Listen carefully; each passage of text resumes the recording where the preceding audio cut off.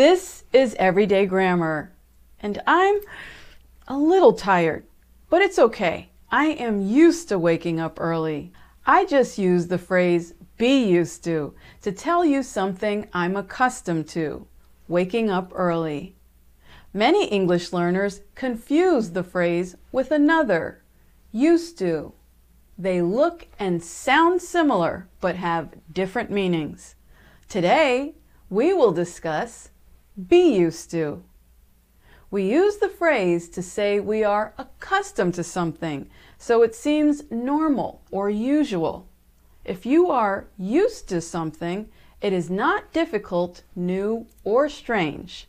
To set apart be used to from the similar phrase used to, you must put the be verb after the subject. Take a look at the sentence structure.